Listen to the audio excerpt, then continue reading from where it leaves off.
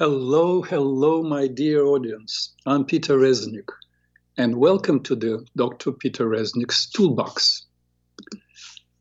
Once again, I am recording this show at 1 p.m., so it would air at 2 p.m. I'm so sorry about what's happening with the studio. I really wanted to make it an interactive show, and it started happening. More and more people were calling, and now, I still don't understand, frankly, what's happening. And I have to tell you, the level of my ignorance about all this electronic stuff is so great. Yesterday, there was a problem with water in my building. And so, they fixed it in a couple of hours. And I thought, why cannot they fix it at the studio? How many hours should it take? And it's been weeks and weeks. But of course, that was kind of an accidental thought, and I understand that it's much more complex, but I just don't know what it is that it's taking so many weeks to repair. Anyway, I know that they are working hard at the studio to bring the studio to the level that it was before. It was functioning quite wonderfully, and as I understand, we had 14 million listeners in the year 2021, and God willing, my dear audience, you are with me, and you will start calling in once we have the opportunity to have this back and forth interaction. Meanwhile, we'll be talking now. Last week I spoke about arthritis and gave an exercise how to treat the symptoms, how to treat the inflammation. But after the show, I thought, and I spoke about the possible roots of arthritis, and as emotional root being an anger. But I didn't speak about anger itself, that is, how to deal with the root of the problem. Yet, if you have been with me for a while, I devoted a whole hour, the whole show talking about anger some 7 or 8 months ago. It's an all-encompassing feeling, and it is really a lose-lose situation. What I mean when I say lose-lose, if you feel angry, if you express anger, then people suffer around you. If you don't express anger, that's what happens. One of possible physical responses of the body is arthritis. And if you are interested, go back, find it's somewhere 7, 8 months ago I spoke about anger. But I want to remind you a little bit of what this anger is about and how to deal with it. Anger comes from judgment. Anger comes from judgment.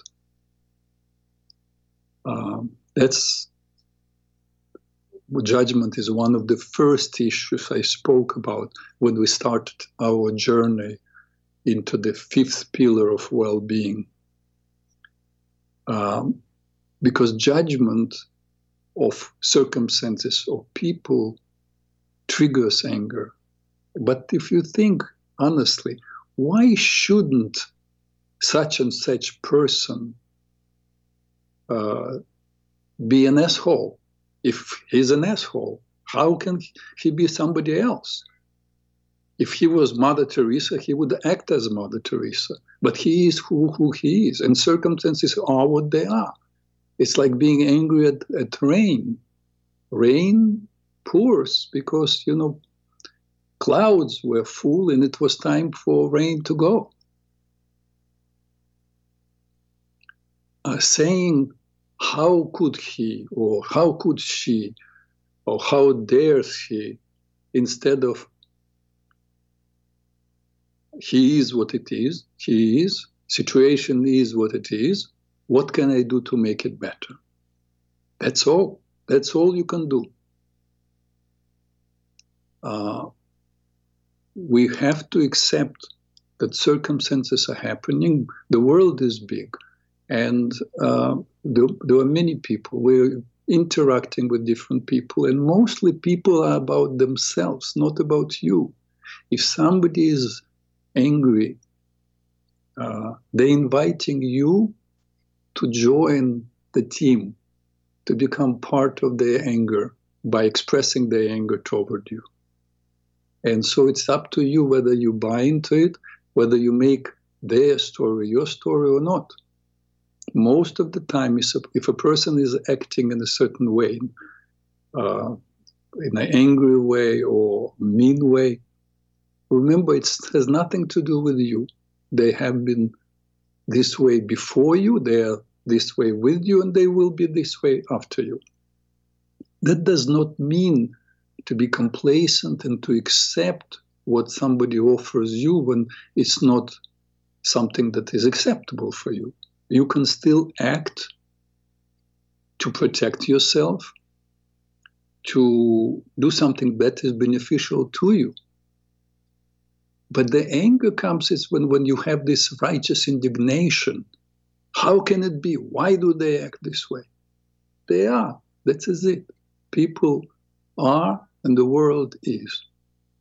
The question is, what are you going to do to make your life better?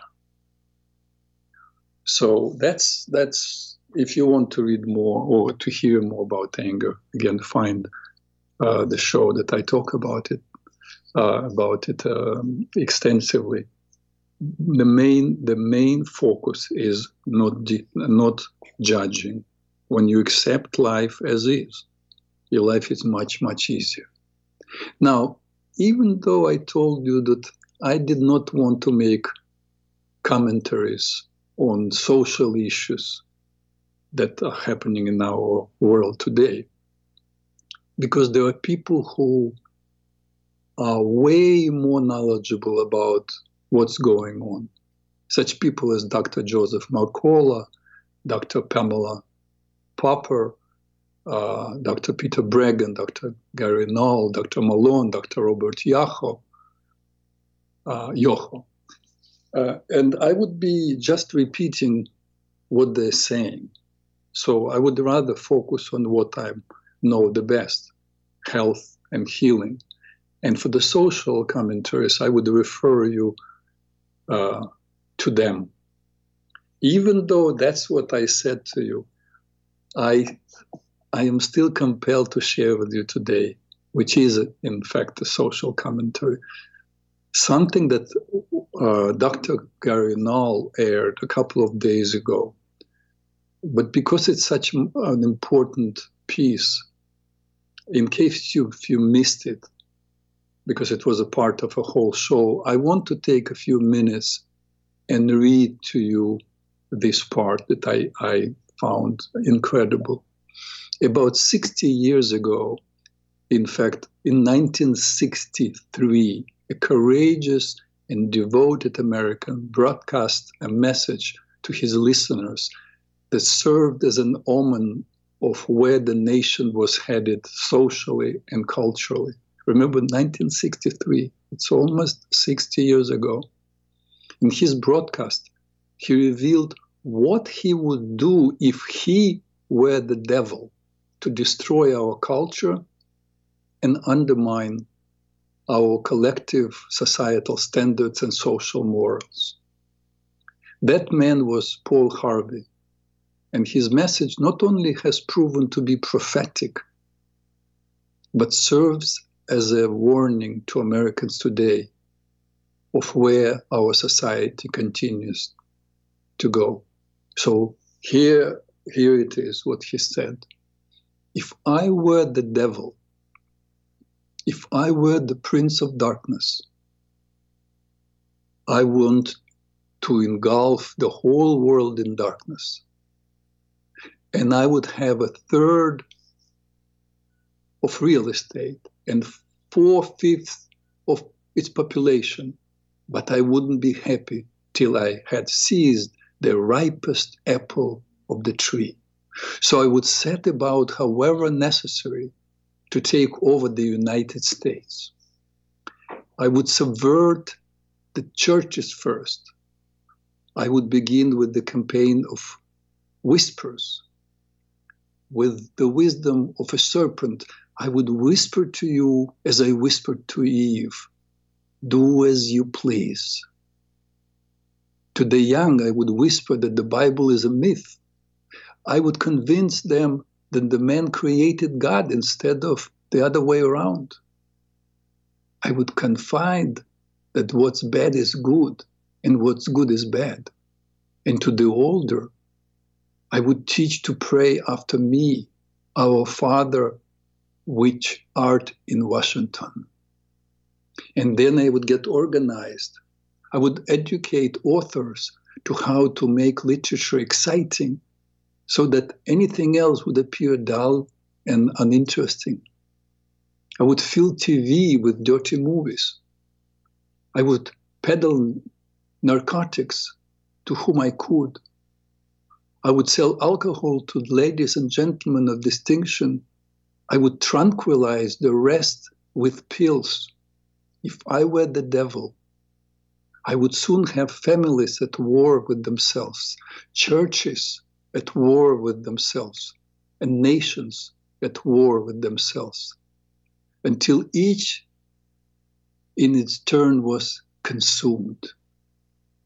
And with promises of higher ratings, I would have mesmerizing media fanning the flames. If I were the devil, I would encourage schools to refine young intellects, but neglect the discipline of emotions. Just let those run wild till before you know it, you would have to have drug-sniffing dogs and metal detectors at every school door. It's me saying, think about it. It's 1963 he was writing. I continue. Within a decade, I would have prisons overflowing. I would have judges promoting pornography. Soon I could evict God from the courthouse, then from the schoolhouse, then from the house of Congress. And in his own churches, I would substitute psychology for religion and defy science. I would lure priests and pastors into misusing boys and girls and church money. If I were the devil, I would take from those who have and give to those who want, till I had killed the incentive and the ambitions. And what do you bet? I could get whole states to promote gambling as the way to get rich. I would caution against patriotism and moral conduct. I would convince the young that marriage is old-fashioned, that swinging is more fun, that what you see on TV is the way to be. And thus, I could undress you in public, and I could lure you into bed with diseases from which there are no cures. In other words, if I were the devil, I would just keep doing right what I'm doing. Paul Harvey. The question is, it's scary, kind of. When I heard it, it was really scary. And then I went on the internet and just typed Paul Harvey, and here it was this statement or whatever it is. And it's also on YouTube. It's a scary prediction. It was then, but now it's a reality. So the question is, what do we do about it? I want to ask you,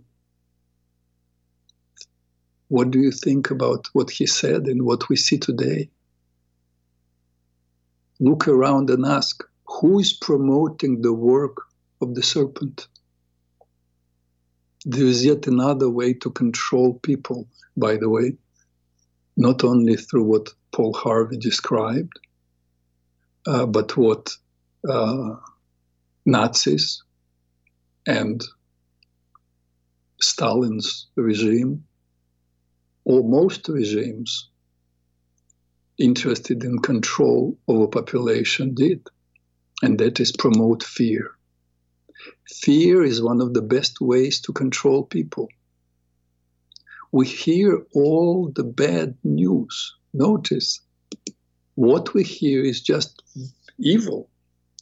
We hear only mass shooting or killing, the way people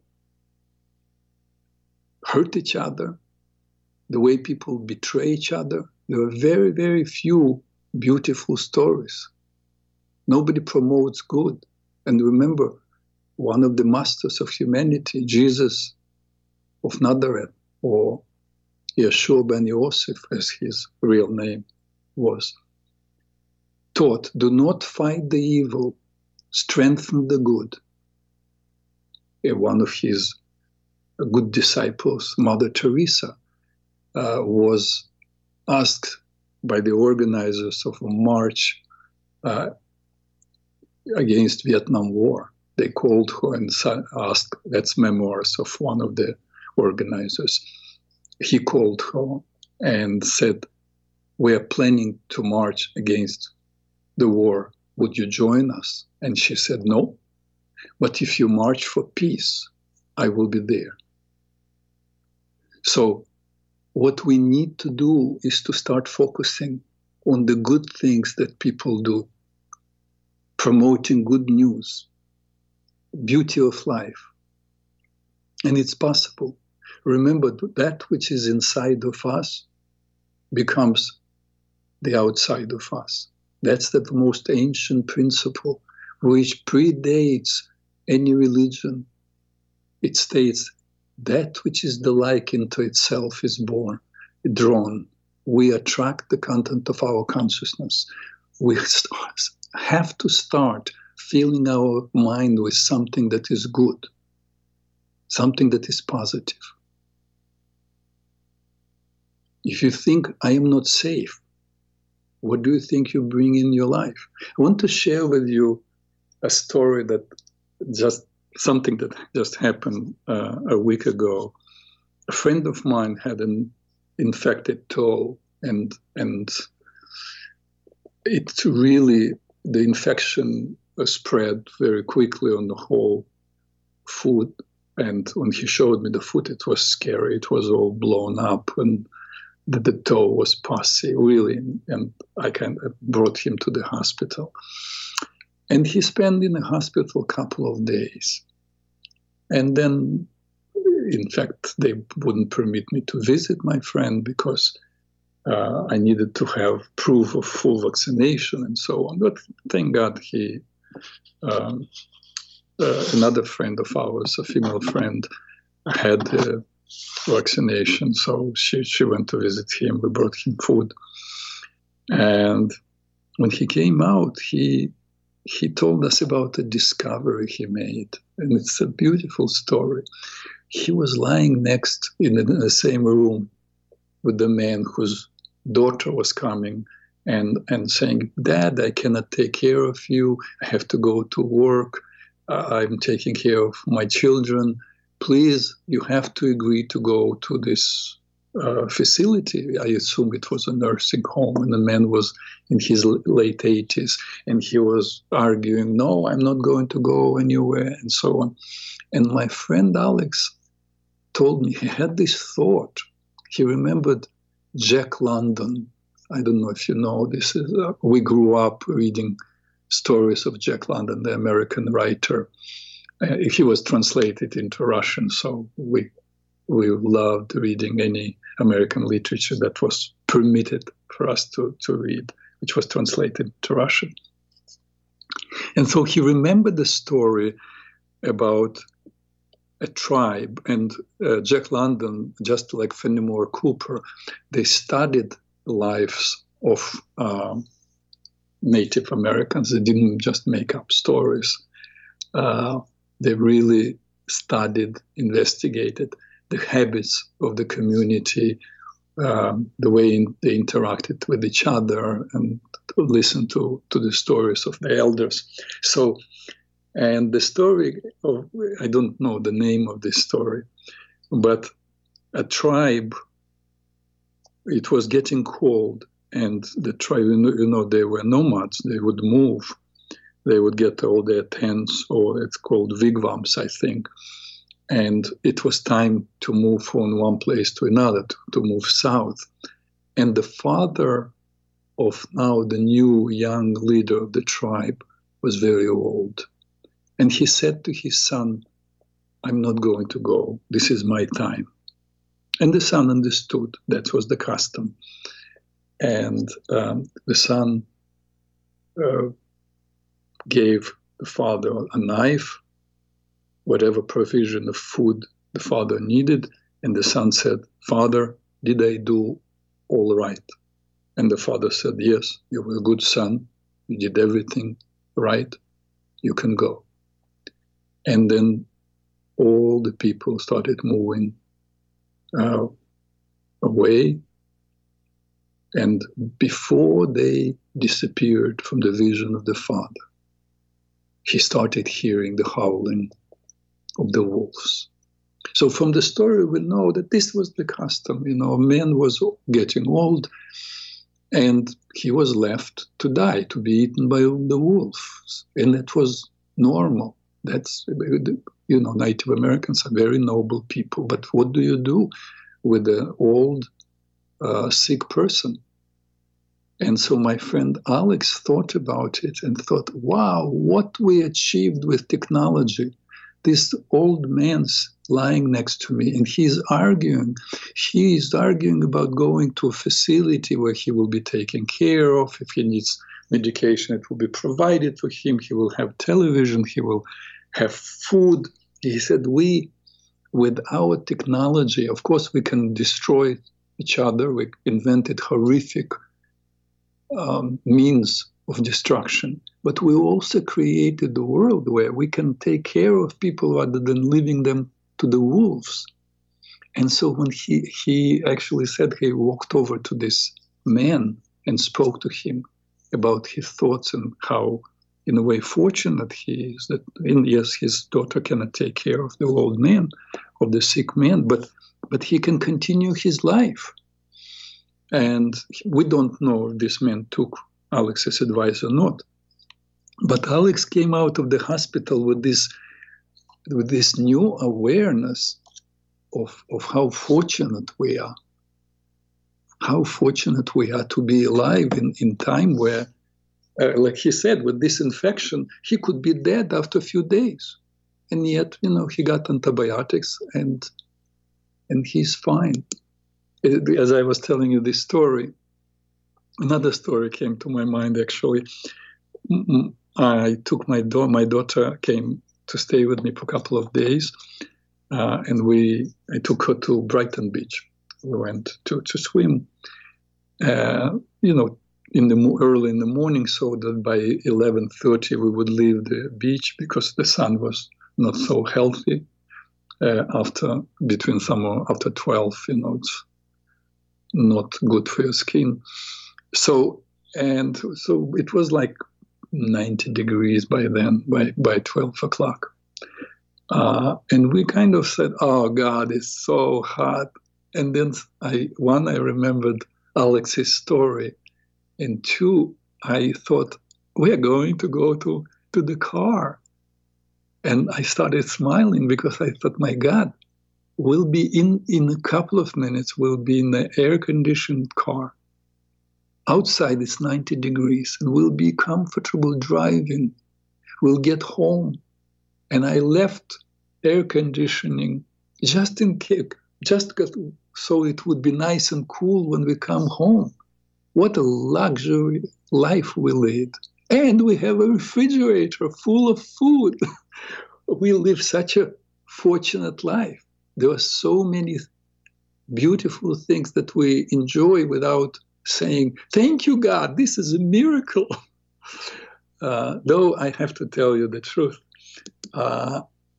regarding food, I've been living in this country, in America, for 41 years, and I'm still happy to have a full refrigerator with a lot of food, because I grew up with with very limited resources, and we really didn't have much food, except, of course, healthy food that was in our garden. We had a little lot, and we grew our own vegetables. We didn't know that it was organic. It was just what we were growing. We didn't put pesticides in. But in truth, there were very, very little resources. That's what basically we had. And now it's such a luxury that, like, even after so many years, I'm still appreciating the possibility of just having food whenever I want. And I'm full aware that, unfortunately, many people in this world don't have it. I want to share with you yet another story that I read on the internet. Dr. Mark was a famous oncologist. One day he flew to an important conference in another city where he was to be awarded a medical prize.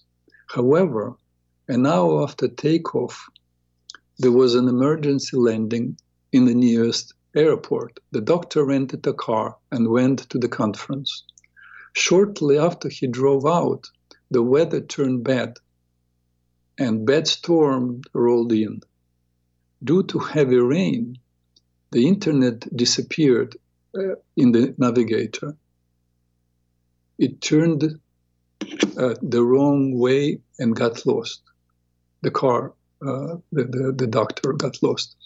After 2 hours of driving, the doctor realized he was lost.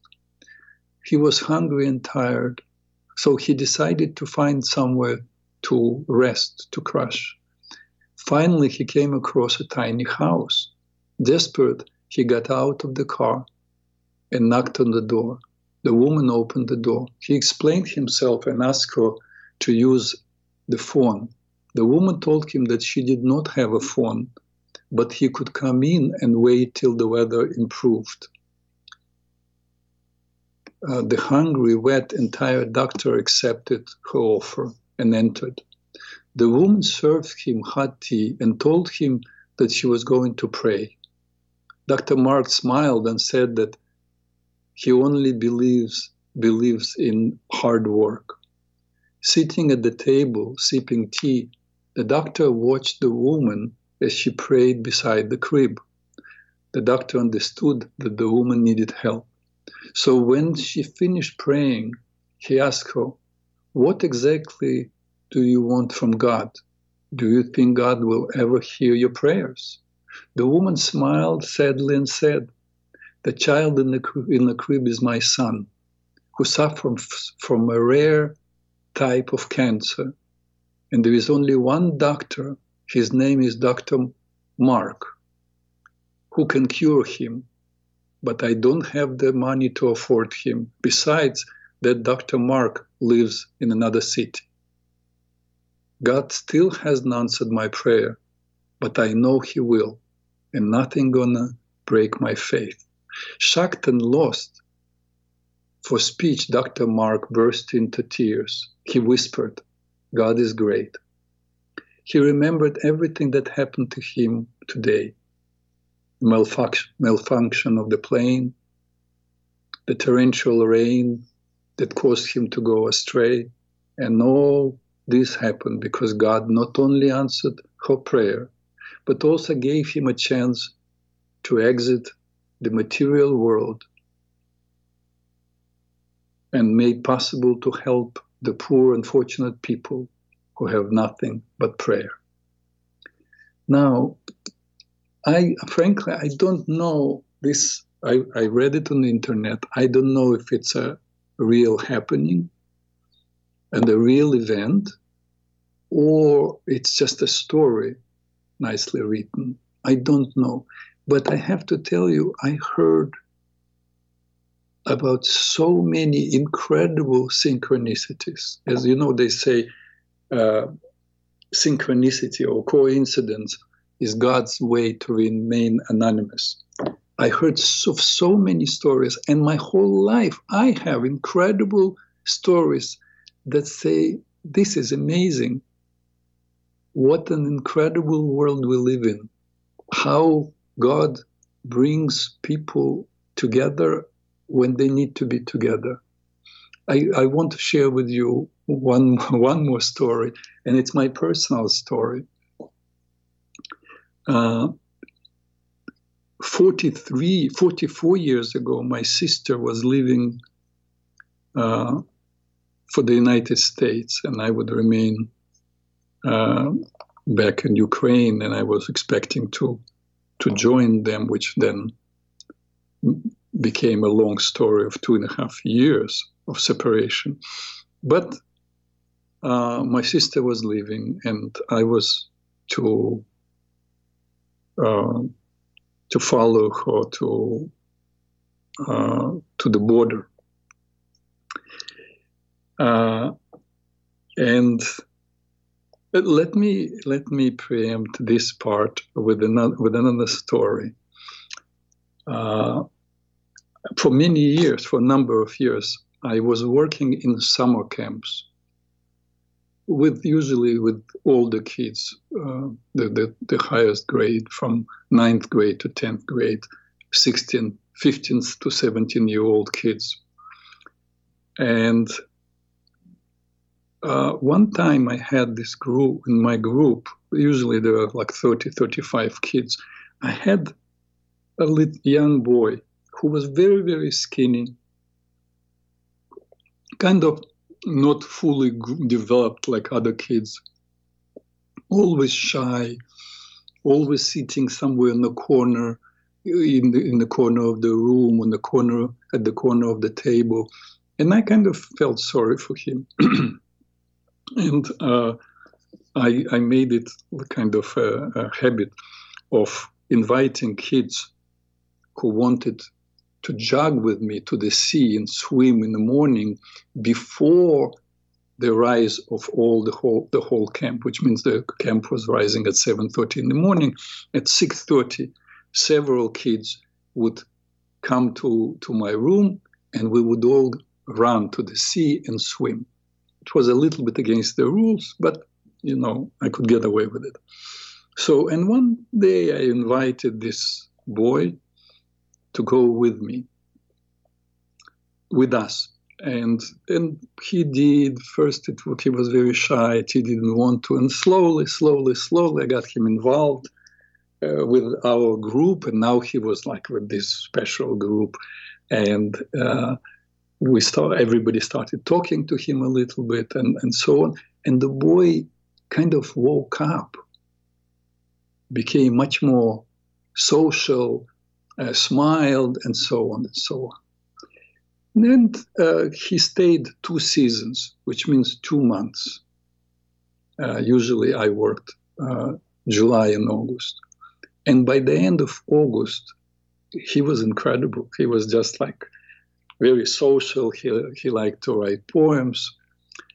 He was entertaining and so on. And a couple of times, actually, his mother came to visit him and thanked him. And he said that he is changing to better, and that's all. That's the whole part of the story. Now, remember the story of my sister leaving the country, and I went as far as with her as we could till she landed the train that would leave the Soviet Union. And she said goodbye to me and got into her train, into her wagon. And in every room, they could fit only 8 people. And remember, at that time, it was 1979, huge amounts of people were living, like 500 families a day. That was a period where they say that the Soviet Union traded with the Jews because they needed grain, and America was selling them grain in exchange that the Soviet Union would allow the Jews who wanted to leave the Soviet Union to go. So, and my sister was in this cabin with my mother, my father, her husband, her son, and herself. So 5. And they brought two people also in her cabin, in the train, a woman and a boy, and like a 16-year-old boy. And my sister was weeping, crying. And the woman says to her, "Why are you crying so much? You have the whole family with you." And my sister is saying, "Oh, but I left my little brother, I don't know when I will see him." And she keeps crying. And the woman, to calm my sister down, says, "Listen, look, you may see your brother, he will come later, but you have your whole family here. You are so fortunate. Look at me. I am alone, without a husband, without any parents, without any help. And I have one boy who is with me, and he is mentally ill. He doesn't talk." And the boy was kind of staring in the window. She said, "He doesn't say a word. He completely is withdrawn. He was diagnosed as schizophrenic. The only time I saw him," and she just needed to share, and she said, "The only time I saw him wake up, one time he was in the summer camp, and there was a counselor who got him involved in exercising and listened to his poems, and he changed. He was like a normal child." And at that moment, my sister said, "Wait a minute, what was the camp?" And the woman says, "It's Mayak." And she said, "And what was the name of the counselor?" And the woman said, "Peter Resnick." And my sister started crying even more. I said, "This is the brother for whom I am crying." And both of them were crying. I'm telling you this story because it's really one of those synchronicities. And in my life, many of them happened. Many.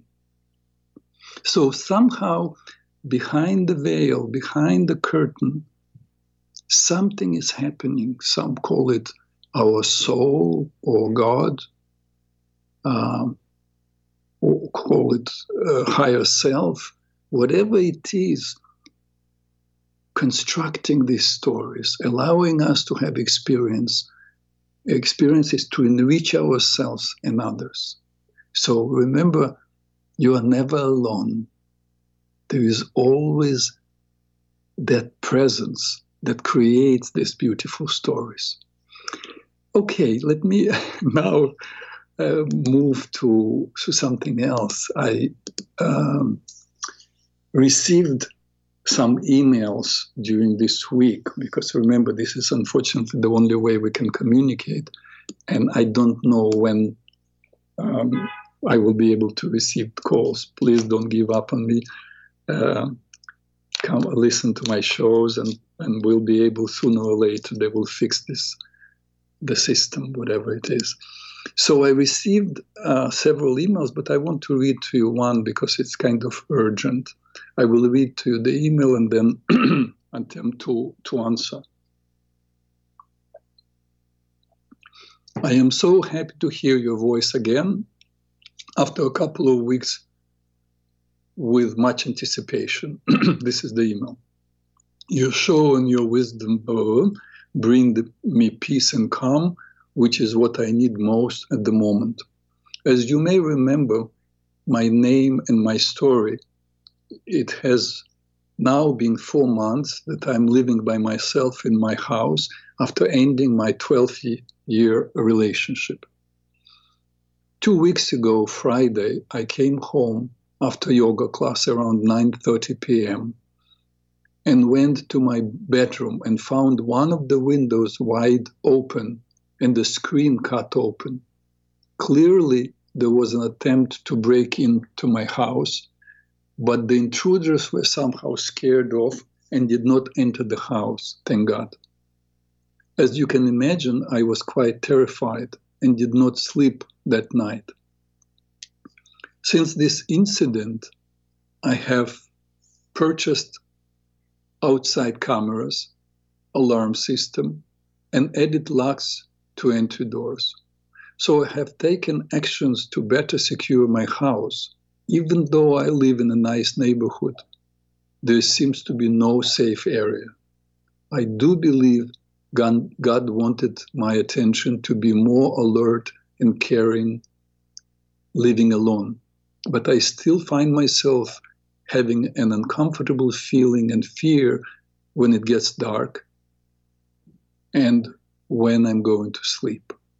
Do you have any exercises or advice on how I can find my inner peace and comfort in my house without fear? First of all, thank you for your email. I do remember, because during one of the shows, because you wrote your name, I remember the name, and I remember that you wrote that you were ending a long relationship and were kind of taking a risk. It was a difficult thing to do. So let me make a couple of comments and suggestions. Someone tried to rob your house, by the way, but they didn't.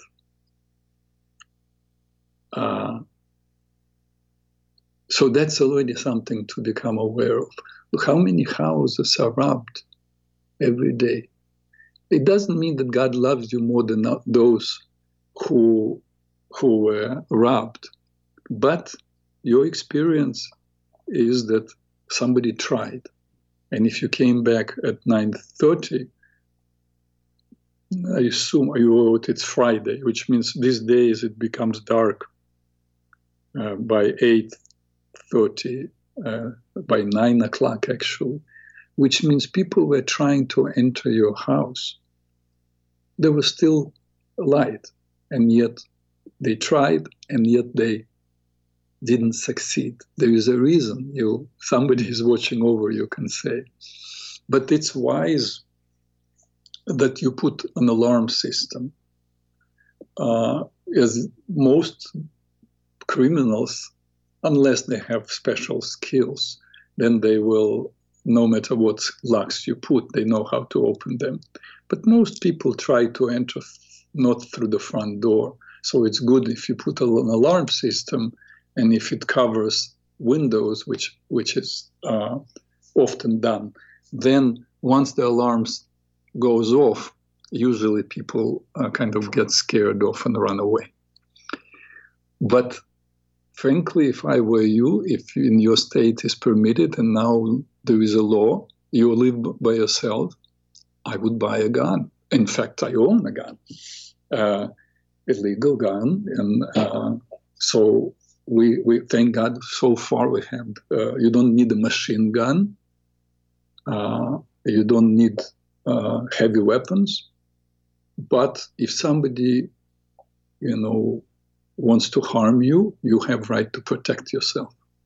That probably, first you have to learn how to use it, and you can have it in your own home. So that's also my suggestion. I think it's a great privilege. It's a wonderful thing that we have freedom to do it, because with all this defund the police now in the United States is discouraged from doing their duty, and they're super cautious. So they cannot do both. The government, to say disarm, but we don't give you protection.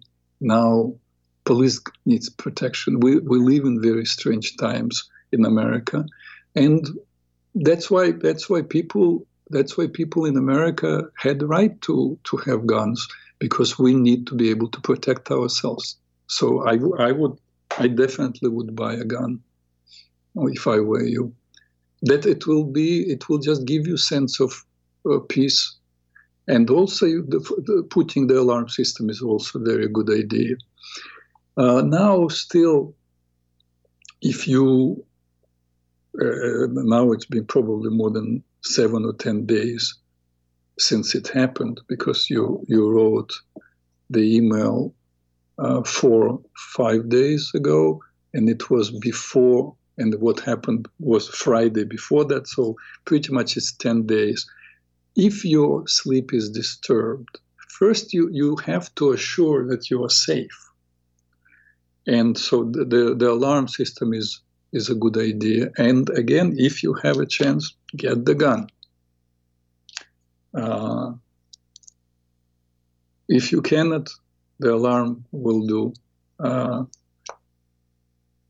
And if you have difficulties falling asleep, first you have to say to yourself that you have done everything possible to protect yourself.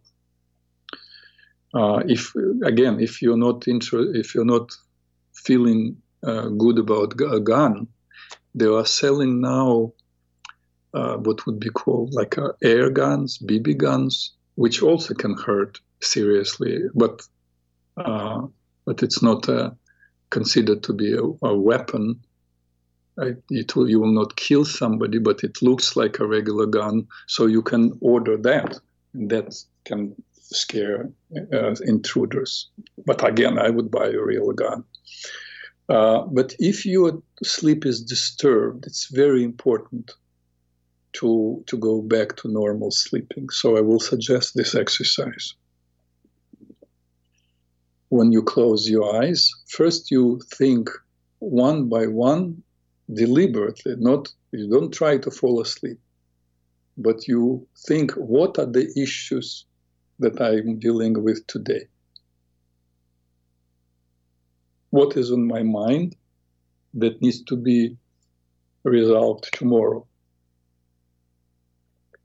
You go one by one, spend maybe 2-3 minutes, and then say, mentally underline, put a line under it, and then underneath, you write in your mind, I will be dealing with it tomorrow. And now then you close your eyes. By the way, you can do this dealing with the issues. You can do it in writing. Write what your main issues are, what you want to deal with tomorrow, and then I will going to deal with it tomorrow. Now you close your eyes and begin to focus on your breathing. You inhale normally, exhale twice as fast. Each time you inhale, you say to yourself mentally, I breathe in. And each time you exhale, you say mentally, God is putting me to sleep. But slowly. I breathe in, God is putting me to sleep. I breathe in, God is putting me to sleep. Notice, I breathe in, it's 3 words. God is putting me to sleep is 6 words. It's deliberate. Because I want the breathing out to be twice as slow as breathing in. Because when you breathe out, you stimulate parasympathetic nervous system that is connecting medulla, the part of your brain, with your heart, lungs, and stomach. So that calms you down. That calms down your nervous system. So that's a good thing to do as you go to bed.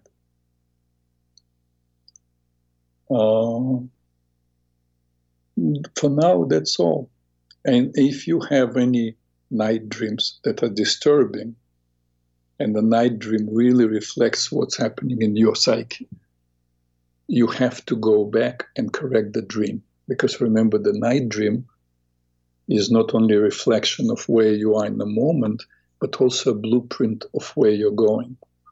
Please go on my website, and you know my website, because you have I think, anyway, my website is drpeterreznik.com, drpeterreznik.com.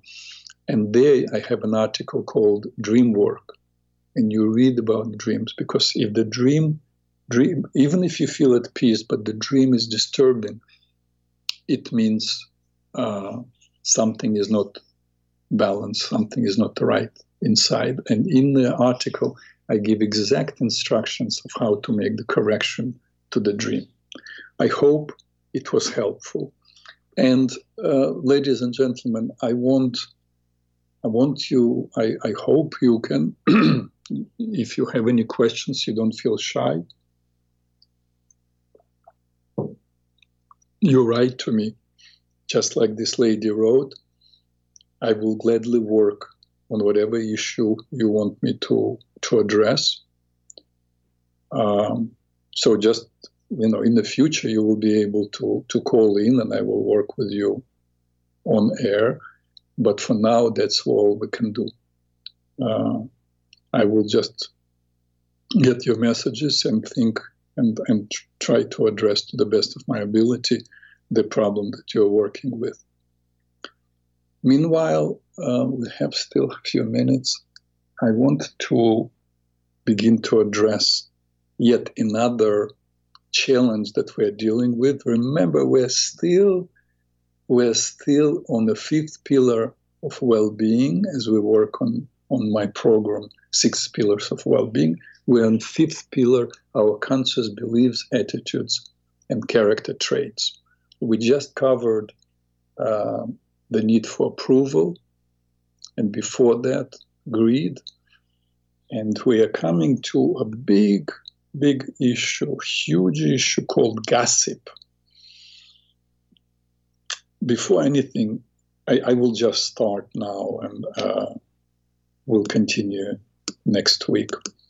It's a huge issue. From a religious perspective, it's one of the biggest sins.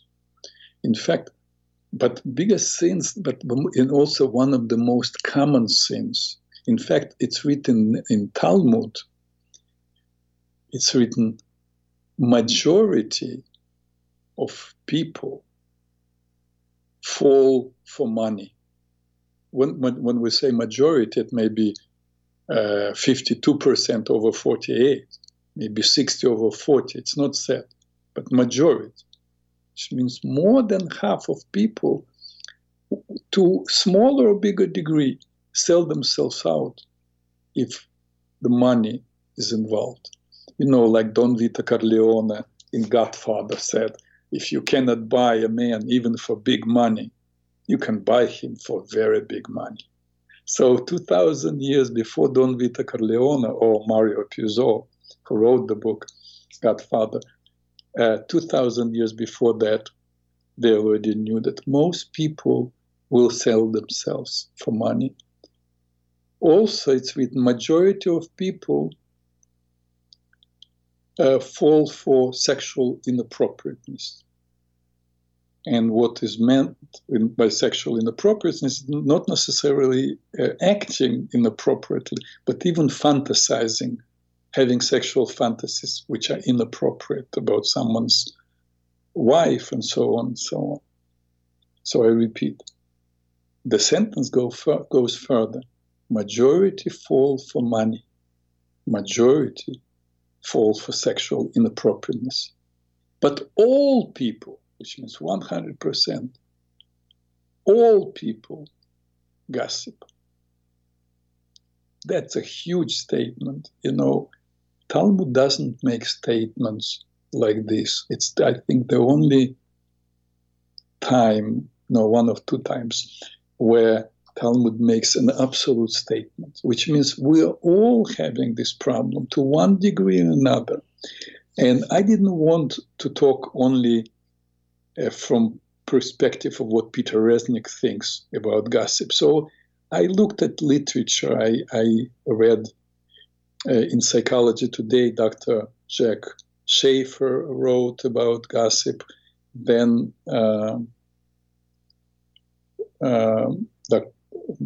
it's not doctor.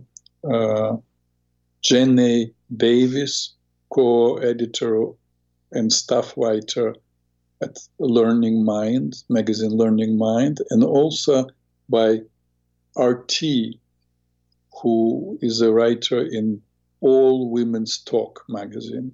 So I read these 3 pieces of work regarding gossip that I found useful. So this is a 3 result. What I will be talking about is a result of my study of these 3 papers, plus my own observations, plus whatever I learned over the years, which is also not necessarily my own thoughts. I just don't remember who to give credit. But gossip is something that you really deal with in life. So I will end today with a proverb, Spanish proverb: whoever gossips to you will gossip about you. And we'll continue next week talking about gossip. It's a fun subject, and it's a very important subject to visit. And for now, I want to thank you all for being with me today. Choose to be happy. Choose to resist whatever is perpetrated on us these days with mind control and trying to control our lives by focusing on good. Don't fight the evil, strengthen the good. Connect with like-minded people and watch programs where they assert life, not manipulation. Be happy, and peace to all who want to live in peace.